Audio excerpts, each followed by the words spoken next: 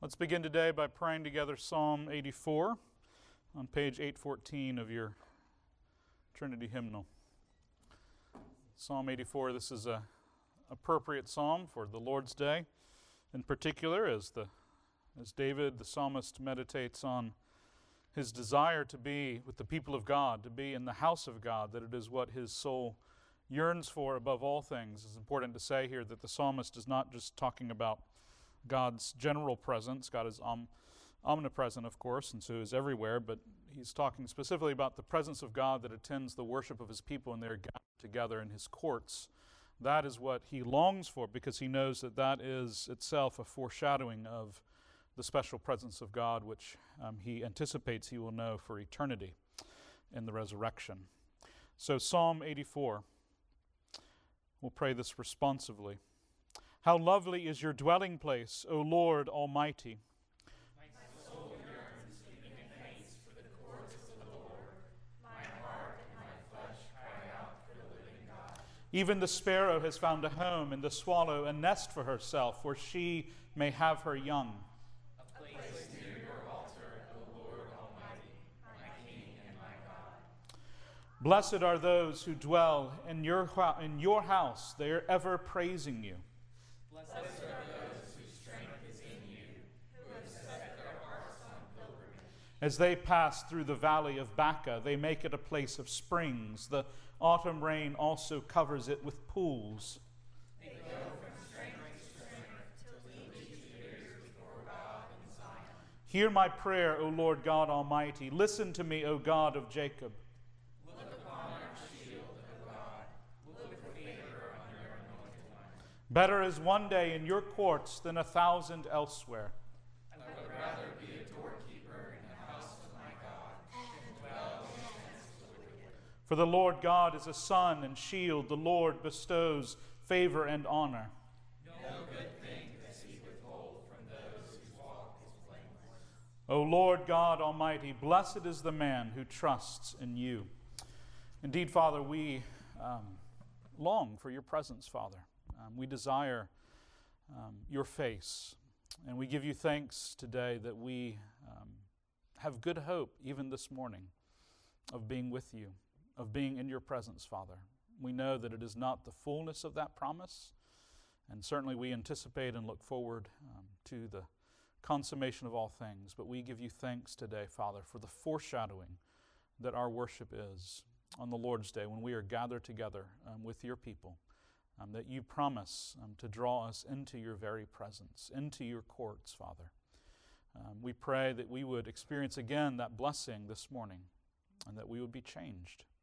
And we pray also for our time of instruction and education this morning before worship, that your Spirit would dwell with us and grant us wisdom. We pray these things in Christ's name. Amen. Amen. So we're going to start today with our normal topic that we've been going through, and I've got a handout for that. Let's see, Donovan, will you help me? And David, you guys will each help pass out some handouts. You can put the extras in the back.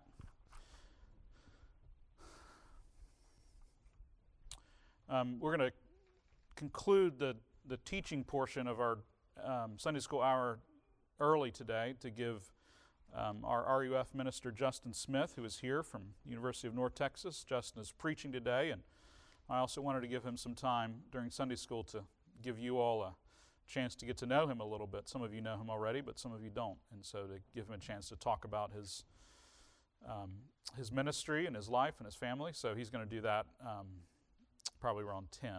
We'll break to give Justin a chance to do that for 10 or 15 minutes.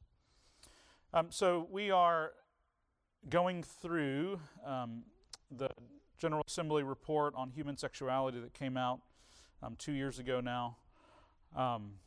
We are on the third week of that class. Wasn't last Sunday because we suspended Sunday school last Sunday for daylight savings change. So 2 weeks ago, we looked at the preamble to this report, and just by way of reminder, the authors of the report talked about their understanding that they had two tasks that they wanted to accomplish with their report. One they described as the pastoral task, which was essentially to give aid and instruction to pastors and sessions and churches and lay members about how to minister to those who struggle with sexual sin, particularly the sin of homosexuality in particular, or issues around gender confusion, those kinds of things.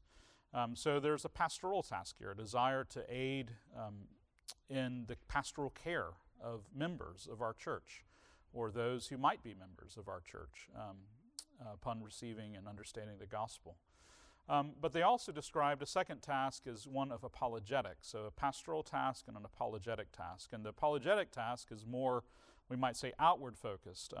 Inwardly focused too, because certainly these are issues of discussion even within the church today. But that task is essentially to be honest about the fact that there's a great deal of confusion about sexuality and sexual ethics in our culture today, and so they understood that part of their role was to speak truth into the confusion that exists biblically within our culture. So a pastoral task and an apologetic task. And so they talked about two fears that might attend a report like this. That there might be the fear of harshness, that a report like this, a study like this would be harsh in the way that it describes the truth. It would be uncaring or uncompassionate, particularly toward those who wrestle with specific sexual sin. It would be perceived to be unkind in that way. And they talk about this might be a fear that someone has as they read a report like this. Another fear would be, or not just a report like this, but these issues in general, whenever they come up, it would be the fear of compromise, right? So the fear that when we speak about issues of sexuality and sexual holiness, that we might compromise the truth because it is unpalatable in many ways today in our broader culture and even to some extent within the church. It's easy to compromise. It's easy to not speak truthfully about these things because often today the truth, biblically speaking, about sexuality and gender is perceived to be toxic. It's perceived to be, it's not just incorrect, it's dangerous what the Bible teaches to people, to their mental health, to their emotional health. That's the argument that's being made today. And so you can understand both those fears. And that's part of what they argued, was that both of these fears are understandable. The church has at times been harsh when it has talked about issues of sexual sin.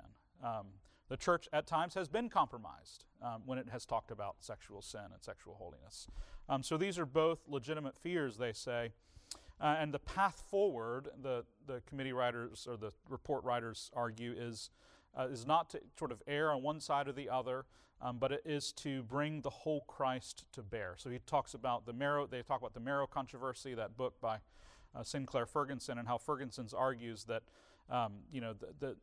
if someone is struggling with legalism, the antidote to that is not a dose of antinomianism, a rejection of the law. If someone is struggling with antinomianism, the response to that is not legalism, to teach the law incorrectly. Rather, it's to present the whole Christ who brings all of himself to bear, who is in himself both truth and love. And that's their desire in this report, is to speak both truth and love, boldly, compassionately, openly, but to do so in a way that addresses both those fears and accomplishes both of those pastoral and apologetic tasks. Any questions about any of that before we jump into some of these statements? Okay, you'll recall that the structure of the report is such that it begins with 12 statements they talk about this in the preamble, that it was these 12 statements that the committee spent the most time wrestling with and talking about and debating, discussing, and to the extent where they felt like they could, all 7 of them, sign off on every word in the 12 statements completely, that they are totally unified on there are longer essays that follow that they are in general agreement about, but didn't go over with a fine-tooth comb in the same way. But these 12 statements, they intend to be kind of summaries of what they believe the Bible to teach about the issues of sexual holiness, particularly around issues of homosexuality and gender confusion. So we're going to work through these statements one by one. I don't know if we're really going to get to 3 today. Probably not, is my prediction. But that's fine. I'm not in a hurry here. We've got plenty of time to work through these things in weeks to come. So the first statement is marriage. And I would say that these statements, they I mean, I think there's a lot to unpack here in the statement on marriage, but they get increasingly more complex theologically, and that's good. I think there's a lot to unpack in these 12 statements. So marriage, but I think this one is fairly, at least with, it's fairly straightforward, this statement. They say, we affirm that marriage is to be between one man and one woman. Not necessarily a controversial description of marriage, historically speaking, but of course today does come with some controversy. They quote there as proof text or as text to consider in support of that argument, Genesis 2, where Eve is brought to Adam at the beginning of creation, and they are become one flesh. We hear the writer of Genesis making the editorial comment, for this reason a man shall leave his father and mother and cleave to his wife, and they shall become one flesh. That's the interpretation that the writer of Genesis gives to the story of how Eve is brought to Adam in that moment. And then they quote also from Matthew 19, which is where Jesus quotes from Genesis 2 to apply to the question of divorce in the context where he's being questioned about whether it is permissible to divorce your wife or not. And he goes back to Genesis 2 and quotes from that story and that narrative and even those words that a man and a wife have become one flesh. And Jesus makes a comment there as well. Let me see if I can quickly turn to it.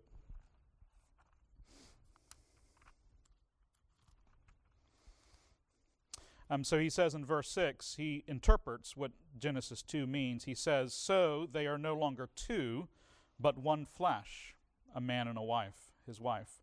What therefore God has joined together, let not man separate, he says. And I think that's a really important idea, that God is the one that has joined the man and the wife together. And because of what he has done, they are now one flesh,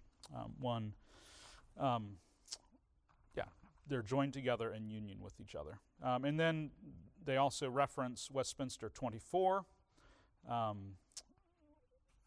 paragraph 1, which simply says, this is from our theological standards, marriage is to be between one man and one woman. Neither is it lawful for any man to have more than one wife, nor for any woman to have more than one husband at the same time. So the writers of the standards are very specific to exclude polygamy is what they're doing there, right? From possibility. And honestly, when the writers of the standards in the mid-1600s are composing this work, even the idea of a man and a man being married was not on their radar as something that would be considered in culture, or there wasn't any. So that they're speaking more in a context where the idea of polygamy or the idea of having more than one sexual partners at a time would have been more of the danger, so to speak, in terms of marriage. All right. So that's a pretty straightforward statement, of course. Then they go ahead and say, sexual intimacy is a gift from God to be cherished and is reserved for the marriage relationship between one man and one woman. So we might say that they define marriage in that first sentence, and then they talk about the gift of marriage. And I'm happy that they begin here with sexual intimacy in a positive way, right? It's very important, and we're going to talk about this when we talk about the image of God in the next statement, that we need to be very clear when we're talking about these sexual issues, sexual errors, sexual sins, that sex is a good thing, that bodies are a good thing, that sexuality is a gift that is precious, that is beautiful, that is given within the context of certainly the covenant of marriage between one man and one woman. But when it is experienced in that way, it can indeed be a blessed and holy thing with no shame, with no, no shame is probably the best way to put that. So they quote here from Proverbs. They might have quoted in a lot of different places, of course, in the Scriptures to prove this or to show this. But they go to Proverbs 5. Proverbs 5, and I'll read the previous couple of verses as well for more context. Proverbs 5, beginning in verse 15, Solomon says, drink water from your own cistern. And here he's speaking to his son. He's giving him instruction. Drink water from your own cistern, flowing water from your own well. And here he's speaking in the context of marriage. So for sexual pleasure, for sexual delight, go to the well that you've been given. Go to the wife that God has given you. Should your springs be scattered abroad, streams of water in the streets, let them be for yourself alone and not for strangers with you. So here the metaphor is the idea that your wife's sexuality, her beauty, it should not be for everyone. It should be for you. It should not be scattered abroad. It should be for yourself alone and not for strangers. Let your fountain be blessed, and rejoice in the wife of your youth. A lovely deer, a graceful doe, let her breasts fill you at all times with delight. Be intoxicated always in her love. Which is just a remarkable sort of description of the gift of marriage, the gift of sexuality within the context of marriage. One of the things I like about that passage in Proverbs, which is beautiful, is the way that it speaks to the hiddenness of delight, sexual delight in marriage. And I think this is something that's just important to talk about. There should be, within a Christian marriage, I would argue that, it should be, like you hear about these icebergs where just a little bit is poking up above the surface, right? And then there's all of this ice under the surface that you can't see. And that really is how, I think, even within the context of monogamous marital relationships, there is this movement in our culture that sexuality, should be something that is just like out in the open. Like you guys know what I'm talking about? Like pastors will talk about their smoking hot wife and, how they have this amazing sex life and whatever, blah, blah, blah. What I'm arguing for is that, and this follows a general culture trend, which is to say, sexuality is not something that should be private and hidden. It's something that should be on the outside. You wear it on your sleeve, right? Your sexual preferences, your sexual life, all of those things. And what I want to argue for, what I think Proverbs argues for here is there should be a kind of holy hiddenness, a kind of holy secrecy even to the marital intimacy that exists between a husband and a wife. I'm not saying, don't hear what I'm not saying. I'm not saying that, if there are sexual problems in your marriage, that you shouldn't ask for help, or you shouldn't come to your pastor or come to someone that you trust or a counselor and ask for help within the context of your marriage. But what I am saying is that if you are a married person, your sexual life with your spouse there should be a hiddenness to it. There should be a quality of mystery. There should be something, does that make sense? Like it should not be something that's just, I think sometimes today we don't carefully guard enough the kind of sexual intimacy that should be between a husband and a wife. There is increasingly in our culture just this idea that we should have the freedom to talk about our sex lives with anyone. And I want to argue that I don't think that makes a lot of sense in the scriptures. That there should be most of our marriage, I think in a righteous, should be shared between a husband and a wife in a way that others don't really see or know. And I think that's a good thing. And again, I'm not arguing for shame and arguing for covering up things that shouldn't be covered up, but I am saying that's part of what I think the scriptures talk about, is a hidden delight that exists between a man and his wife that can only exist, for the record, I believe, when a man and a wife have lived together for decades and fostered that gift of sexual intimacy and delight that is like a bonfire in comparison to the flame of a fling or an affair or a one-night stand or whatever the language is that we want to use to sexual encounters outside of marriage. And it's because of that secrecy, it's because of that hiddenness, because of that time that has existed between a man and a woman in the context of marriage. Any thoughts about that? Any questions before I continue to move forward? Okay. Yes? So, I grew up in a household that very much had that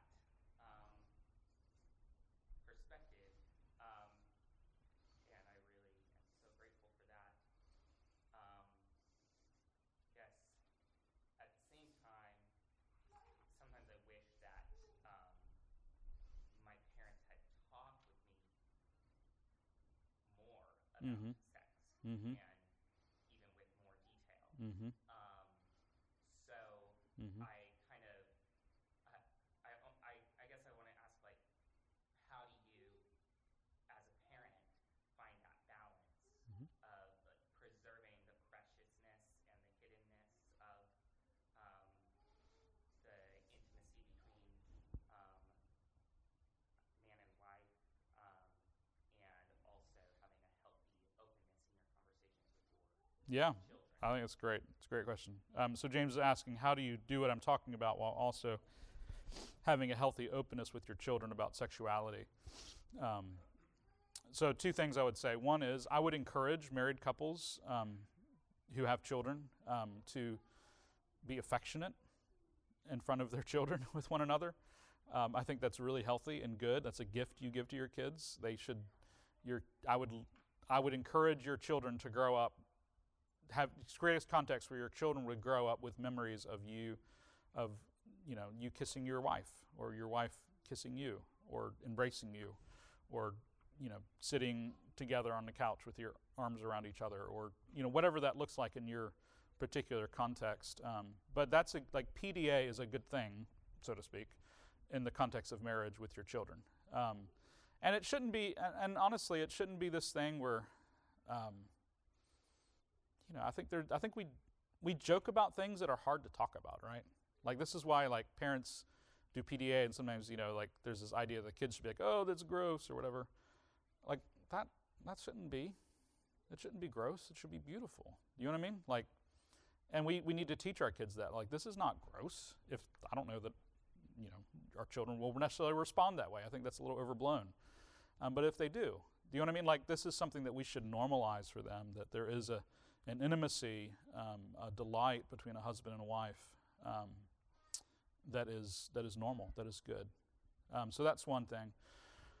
The other thing I would say, James, is that I think I would encourage parents, fathers, to talk with sons, and mothers to talk with daughters about, not necessarily about their own sex life, with their spouse, but about sex. And if you read Proverbs, I mean, that's what Proverbs is. A lot of, especially the whole thing, but particularly the first portion of Proverbs talks a lot about sex. And Proverbs is just a father speaking to his son and giving him wisdom, giving him instruction.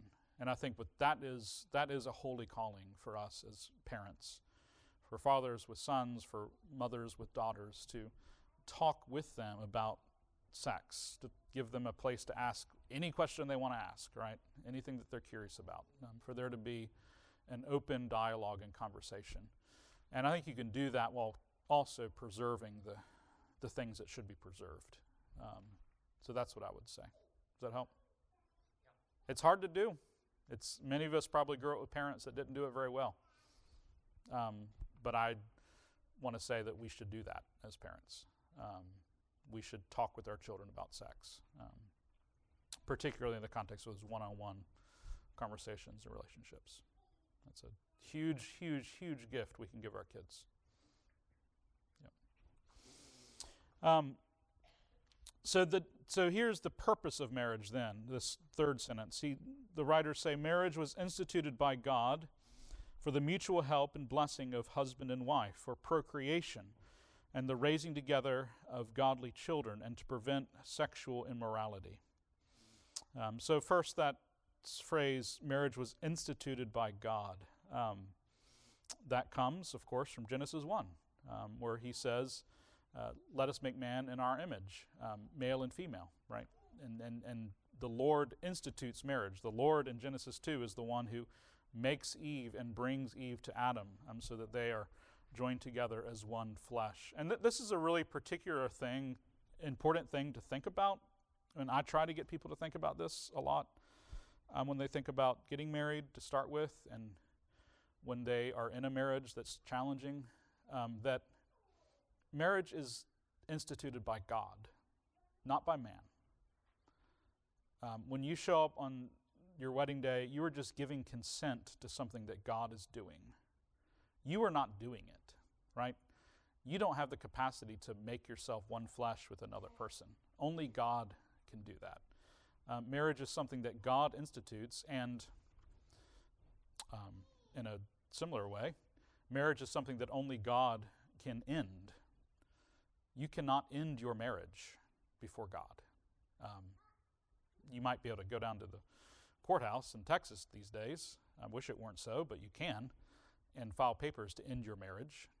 But that isn't the same thing as ending your marriage in the eyes of God. And that's something that we should really be thoughtful about and think about, that marriage is a institution that we participate in, but not one that we are over or that we create. It is something that it is a situation you get put into by God. And it has certain, it is participating in something above yourself that is over you in some way. There's a quote here I have from Dietrich Bonhoeffer that I think gets to this reality really well. Bonhoeffer was writing this as a letter to two friends who were getting married. He wrote from, I believe, 1943, from a Nazi prison, or 1942, these words that you read here as part of his Letters and Papers from Prison, which was collected in a really fascinating volume that you can read. But he wrote to his friends in that context before their wedding day or around their wedding day. He said to them, "Marriage is more than your love for each other. It has a higher dignity and power, for it is God's holy ordinance," right, something God has instituted, "through which he wills to perpetuate the human race till the end of time." Right, God instituted marriage, and one of the reasons he did it was so that there would be human beings, so there would be a future for the race. "In your love," he says, "you see only your two selves in the world, but in marriage you are a link in the chain of the generations," which is fascinating to think about, right? Biblically speaking, only married people have the vocation of giving birth to children and raising them up. Now, of course that happens outside of marriage, and those children shouldn't be ashamed of that, but we should also say it's not the way that God intended it. God intended for for the human race to be perpetuated within the context of marriage. That was God's intention. "In your love, you see only your two selves in the world, but in marriage you are a link in the chain of the generations, which God causes to come and to pass away to his glory and calls into his kingdom. In your love, you see only the heaven of your own happiness, but in marriage you are placed at a post of responsibility towards the world and mankind. Your love is your own private possession." He says, "I'll give you your love. You can have that privately. But marriage is more. Marriage is more than something personal. It is a status. It is an office." I think that word of office is really helpful. It's a calling. It's a vocation. It's not something that you invent. It's something that you give your consent to and that you swear vows to. And that's why you do, marriage is a public thing. Weddings are public. "Just as it is the crown and not merely the will to rule that makes the king, so it is marriage."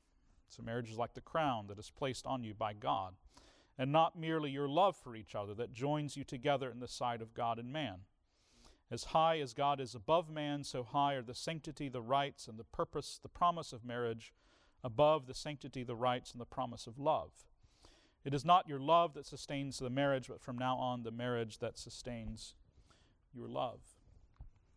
And this is why, and the same chapter in Westminster 24, which is a wonderful chapter, I commend it to you, the 6th paragraph says this about divorce. "Although the corruption of man," and I should say, you have the Westminster Standards or Confession in your hymnal if you want to be reading along. It's back there. So chapter 24 is on page 862. So I'm reading from the 6th paragraph, which is on the following page. "Although the corruption of man be such as to apt to study arguments unduly to put asunder those whom God hath joined together in marriage, yet nothing but adultery or such willful desertion as can no way be remedied by the church or civil magistrate is cause sufficient for dissolving the bond of marriage." So they're saying, as the scriptures teach, that the only things that can be sufficient causes for the dissolution of a marriage in the eyes of God are adultery or willful desertion that can't be remedied by the state or the church. But here's the point that I want to point out to you. Wherein a public and orderly course of proceeding is to be observed, and the persons concerned in it not left to their own wills and discretion in their own case. Do you notice what it's saying here in the standards? You don't get to decide whether your spouse has sinned against you in such a way that you can end your marriage. That's what it's saying. It has to be a public and orderly course of proceeding, and the persons involved, concerned in it, are not left to their own wills, their own desires, and their own discretion, their own decisions in their own case. It has to be up to somebody else. And that is because of what I'm talking about here, that marriage is not something that you created, so you can't end it on your own. Only God can do that. Only God can create your marriage. Only God can dissolve your marriage in a proper way, in a way that you are not the person who makes the decision. Does that make sense? Okay. So marriage is instituted by God for that reason. I think that's a really important point as we think about marriage. And I would quote also, I think the Malachi quote here is really important as well, that they reference Malachi 2, 14 to 15. Malachi is talking about divorce and why it's a sin that Israel's guilty of at this point in her history, or Judah, rather. In verse 15, he says, "Did he, that is God, not make them one," that is the husband and wife, "with the portion of the Spirit in their union?" You're made one by God in marriage by the Holy Spirit. The Holy Spirit, in some sense, binds you to your spouse. Husband to wife, wife to husband. The Spirit makes you one. You didn't do that. That's what Malachi is saying. So you can't just throw it off because it's something that God has done. So they go through the reasons for marriage, the mutual help and blessing of husband and wife. It's for procreation and the raising of godly children. And we should, be honest about that. That's one of the reasons marriage is for procreation. One of the central reasons marriage is given to us is to raise godly children and to prevent sexual immorality. And there they are talking about, the reference there is 1 Corinthians 7, where Paul talks about marriage. One of the, you may abstain from sex in your marriage for a brief period of time for prayer, but you may not abstain from sex for an extended period of time, Paul says, in your marriage. Because one of the reasons that marriage is given to you is to prevent you from sexual sin. And you need to, one of the ways that married people are prevented from sexual sin is by enjoying intimacy with one another. And he also argues that if you're unmarried, it's better to get married than to burn or to be aflame with desire. You should find a proper place for that desire to be located within the context of marriage. Which is, 1 Corinthians 7 is really fascinating. Paul gets really practical, right? Pastorally. And it's just interesting in the context of the day in which he spoke about marriage in that way. Yeah, Matt?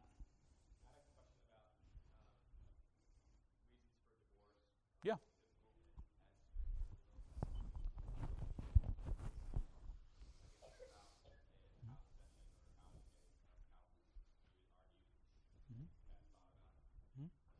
Yeah, so one thing I would do is refer to you to another study committee report. There is a PCA, General Assembly Study Committee report on divorce and remarriage. And it's at the website. I put it in one of the previous handouts. I can send it. But if you just Google that, probably it'll come up, PCA, Divorce and Remarriage Report. So we would certainly talk about there being occasions for abuse constituting desertion in a marriage, would be the argument. Mm-hmm. Yep. But there's no, what I would say is that,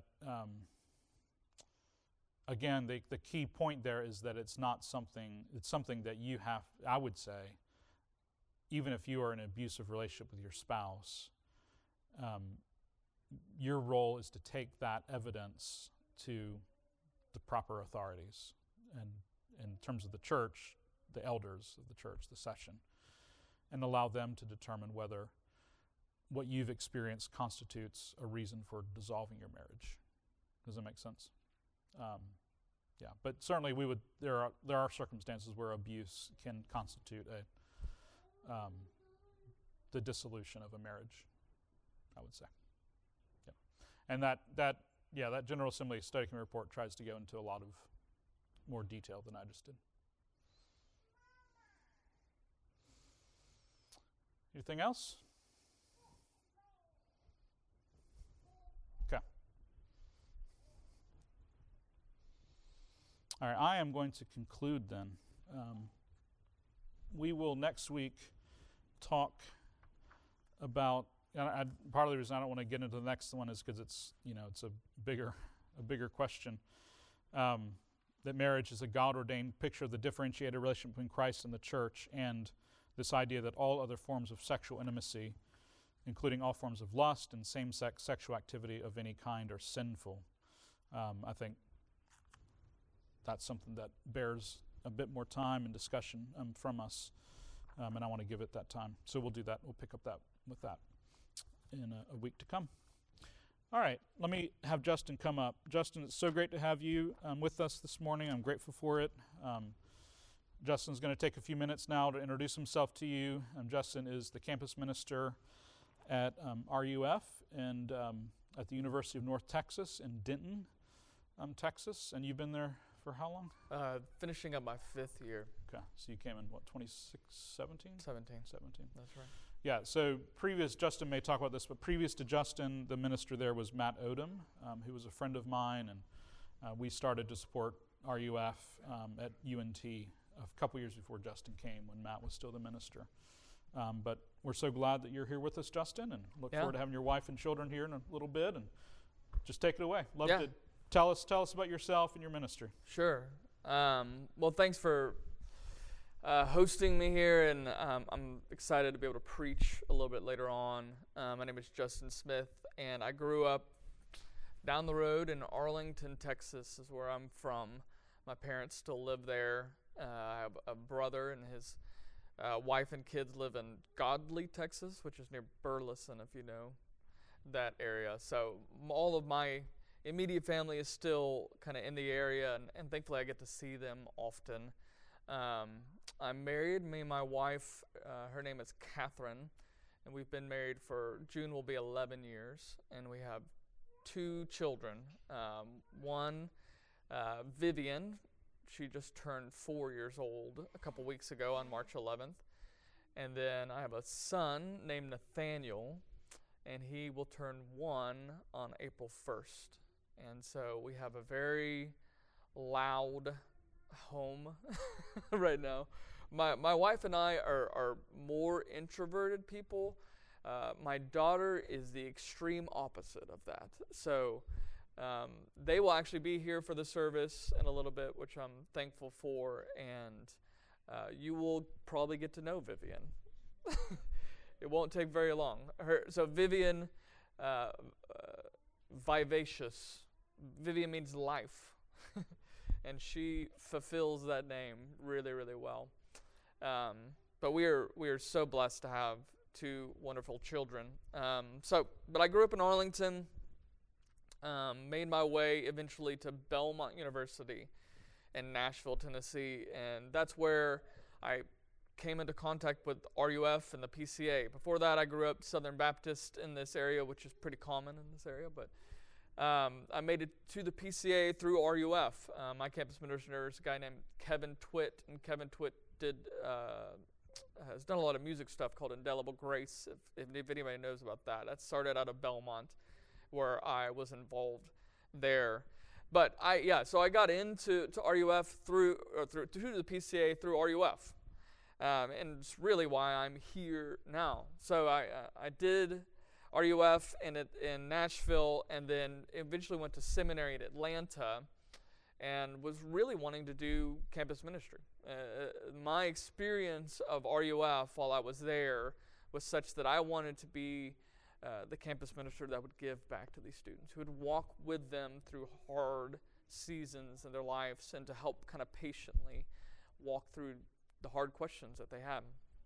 We say in RUF, kind of 3 taglines. We say, make good friends. So we want it to be a place where people can have a sense of community. Ask good questions. So we want it to be a place where students can come and ask their questions. Whether it's related to sexuality, like y'all are talking about, whether it's related to all of these things that are swirling. We want it to be a place that people can come ask those questions and realize that there are answers to a lot of the questions that they have. They might not always like the answers, but there are answers, and we can wrestle with them through those things. So ask good questions, and then finally hear good news. We are about the gospel. We are about preaching the gospel to a place that really needs it. And so I got called to come and be the RUF campus minister at University of North Texas, which I knew a little bit about growing up at Arlington, and also being a musician myself growing up, playing lots of different instruments. I knew lots of people who went to University of North Texas. So I was excited to come because, as you probably know, one of the main things about UNT is it is a music school. It's kind of 2 different schools. It's the music school and it's everything else. And they have a lot of other great programs, journalism, law enforcement, things like this are really great. Psychology are great programs and education. But really, music is the heartbeat of the school, and so it kind of revolves around music. So I was glad to come back to the school. If you don't know, UNT has 38,000 students. So it's a large university just up the road. It's about the size of the University of Alabama. Has about 38,000 students. It is a highly diverse campus. It has 55% minority, mostly Hispanic make up that minority. And most of those in who go to UNT will make their home in the Dallas-Fort Worth area. So a lot of them come from this area. A lot of them will make their home in this area. So our students will end up here in Colleyville. So just a couple things to think about for RUF is, why do we want to reach college students? Why do we do this? Why do we take the time to do this? Somebody gave me the image a long time ago about wet cement. So wet cement is still wet, but it's right on the edge of hardening into the form that it's going to be. And college students are wet cement. They are in that moment where they can be molded. They are being molded. They are being formed into their habits and their practices and their beliefs that actually will often last a lifetime. Some studies have shown that really only 5 to 10% of people will become Christians after college. So once you get past college age, a lot of people are set in their beliefs and their habits that becoming a Christian becomes less and less likely after college. And so it is this opportune time to meet students where they're at and to help them see convincingly the beauty of the gospel. To help, and often students coming to the university away from their homes, away from their places, away from their people, even if they grew up in the church, it's a fresh time for them to hear the gospel, perhaps for the first time. Even if they grew up in church, many of them in college kind of confirm or understand the gospel for the first time. That is really true of my story as well. I grew up in the church and knew it. I was baptized when I was 6. But it's really sitting under the preaching of my campus minister and going through the things I went through that I understood really who Jesus was and why he came for me. But one of the things I just wanted to mention about why we also reach college students is because the real problem on college campuses is not just sexual issues, drinking issues, all the stuff that you might imagine on a campus. The real problem for college students is loneliness.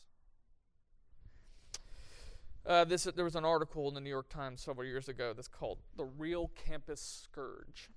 He wrote this: "Across the country, college freshmen are settling into their new lives and grappling with something that doesn't compete with protests and political correctness for the media's attention, something that no one prepared them for, something that has everything to do with being human. They're lonely. In a sea of people, they find themselves adrift. The technology that keeps them connected to parents and high school friends only reminds them of their physical separation from just about everyone they knew best. That estrangement can be a gateway to binge drinking and other self-destructive behavior, and it's as likely to derail their ambitions as almost anything else. They're lonely. And of course, COVID, the time of COVID the last couple of years has only exponentially increased this on campus. The rise in anxiety and depression and destructive behaviors has only exponentially grown. I was sitting in a meeting with the dean of students this last August, and she was talking about this what they call the UNT Care Team.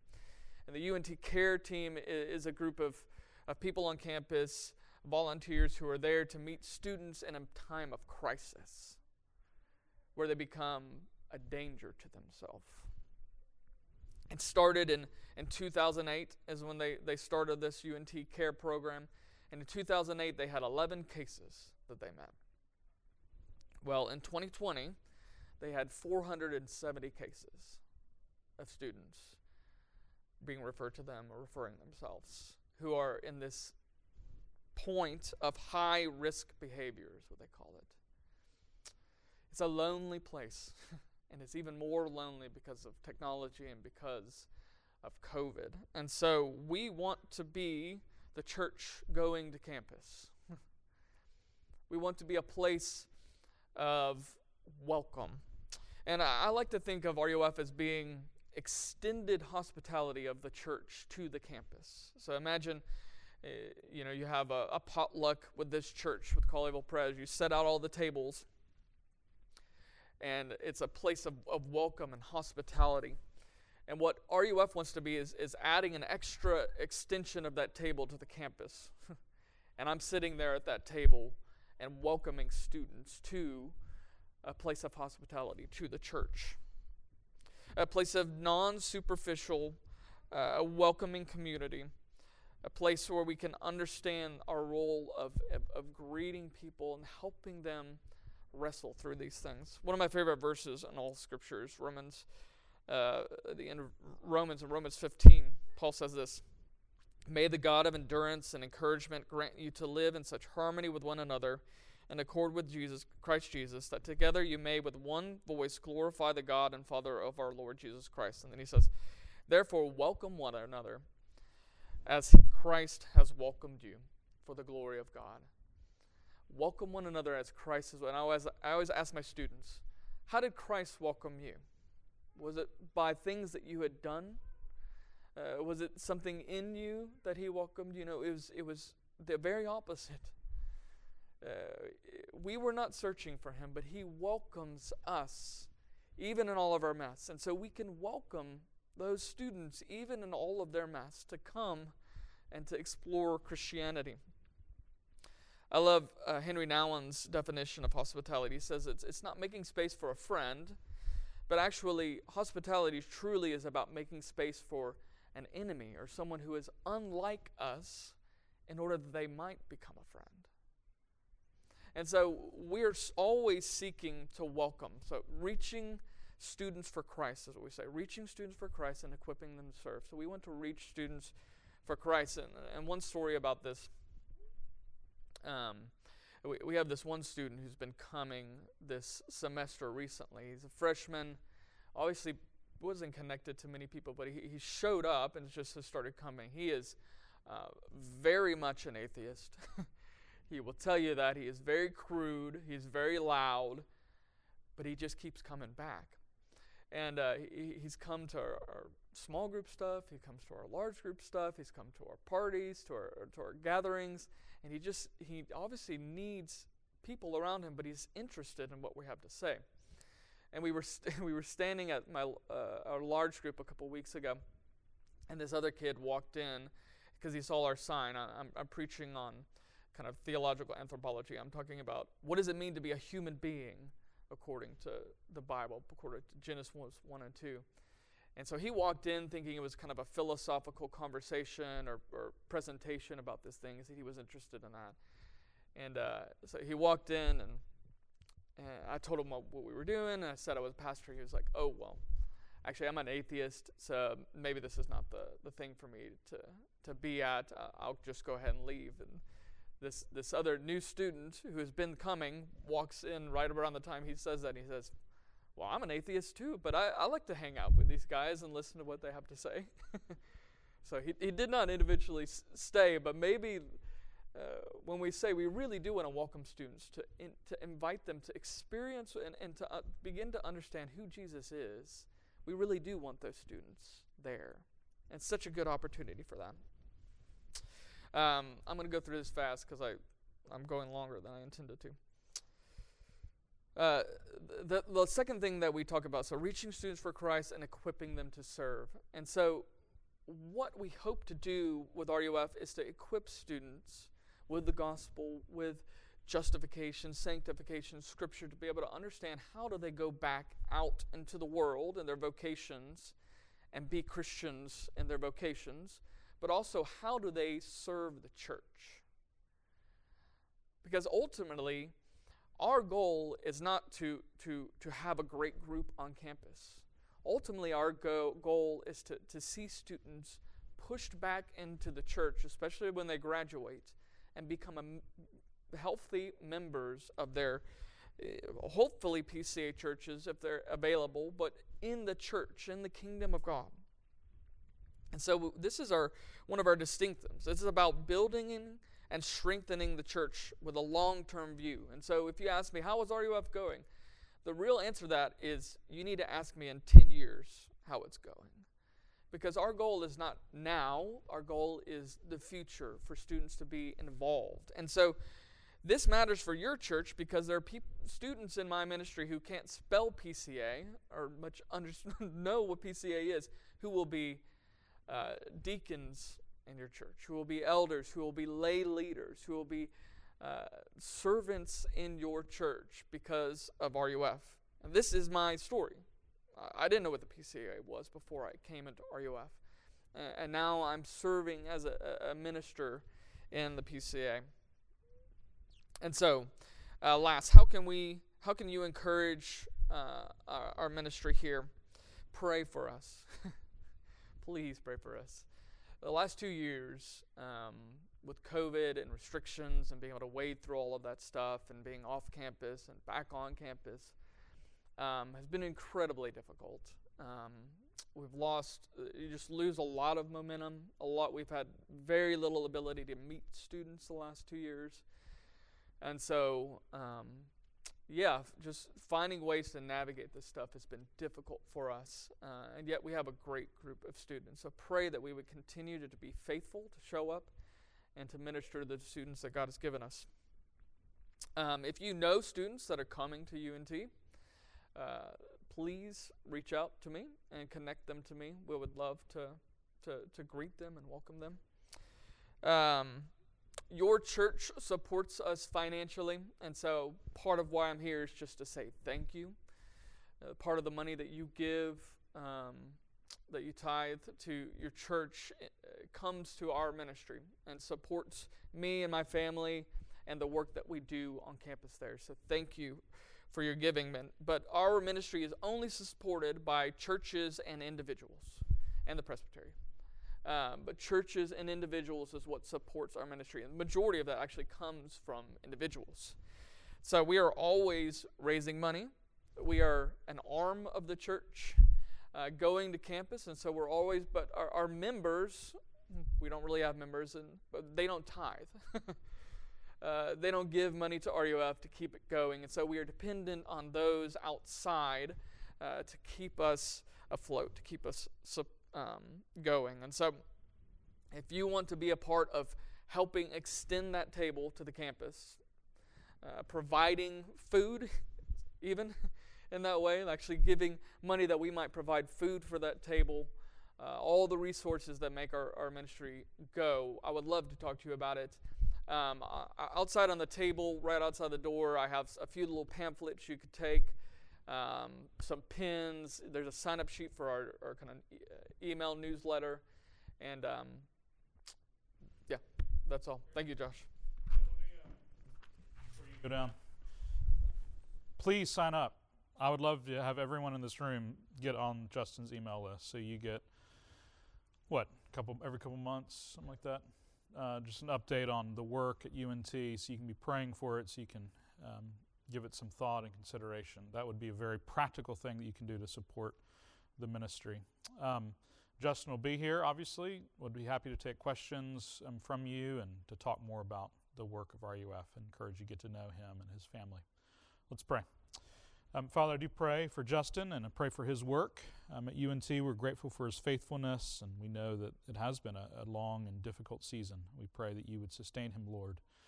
And we ask that you would bless him even now as he prepares to preach this morning. We ask it in Christ's name. Amen.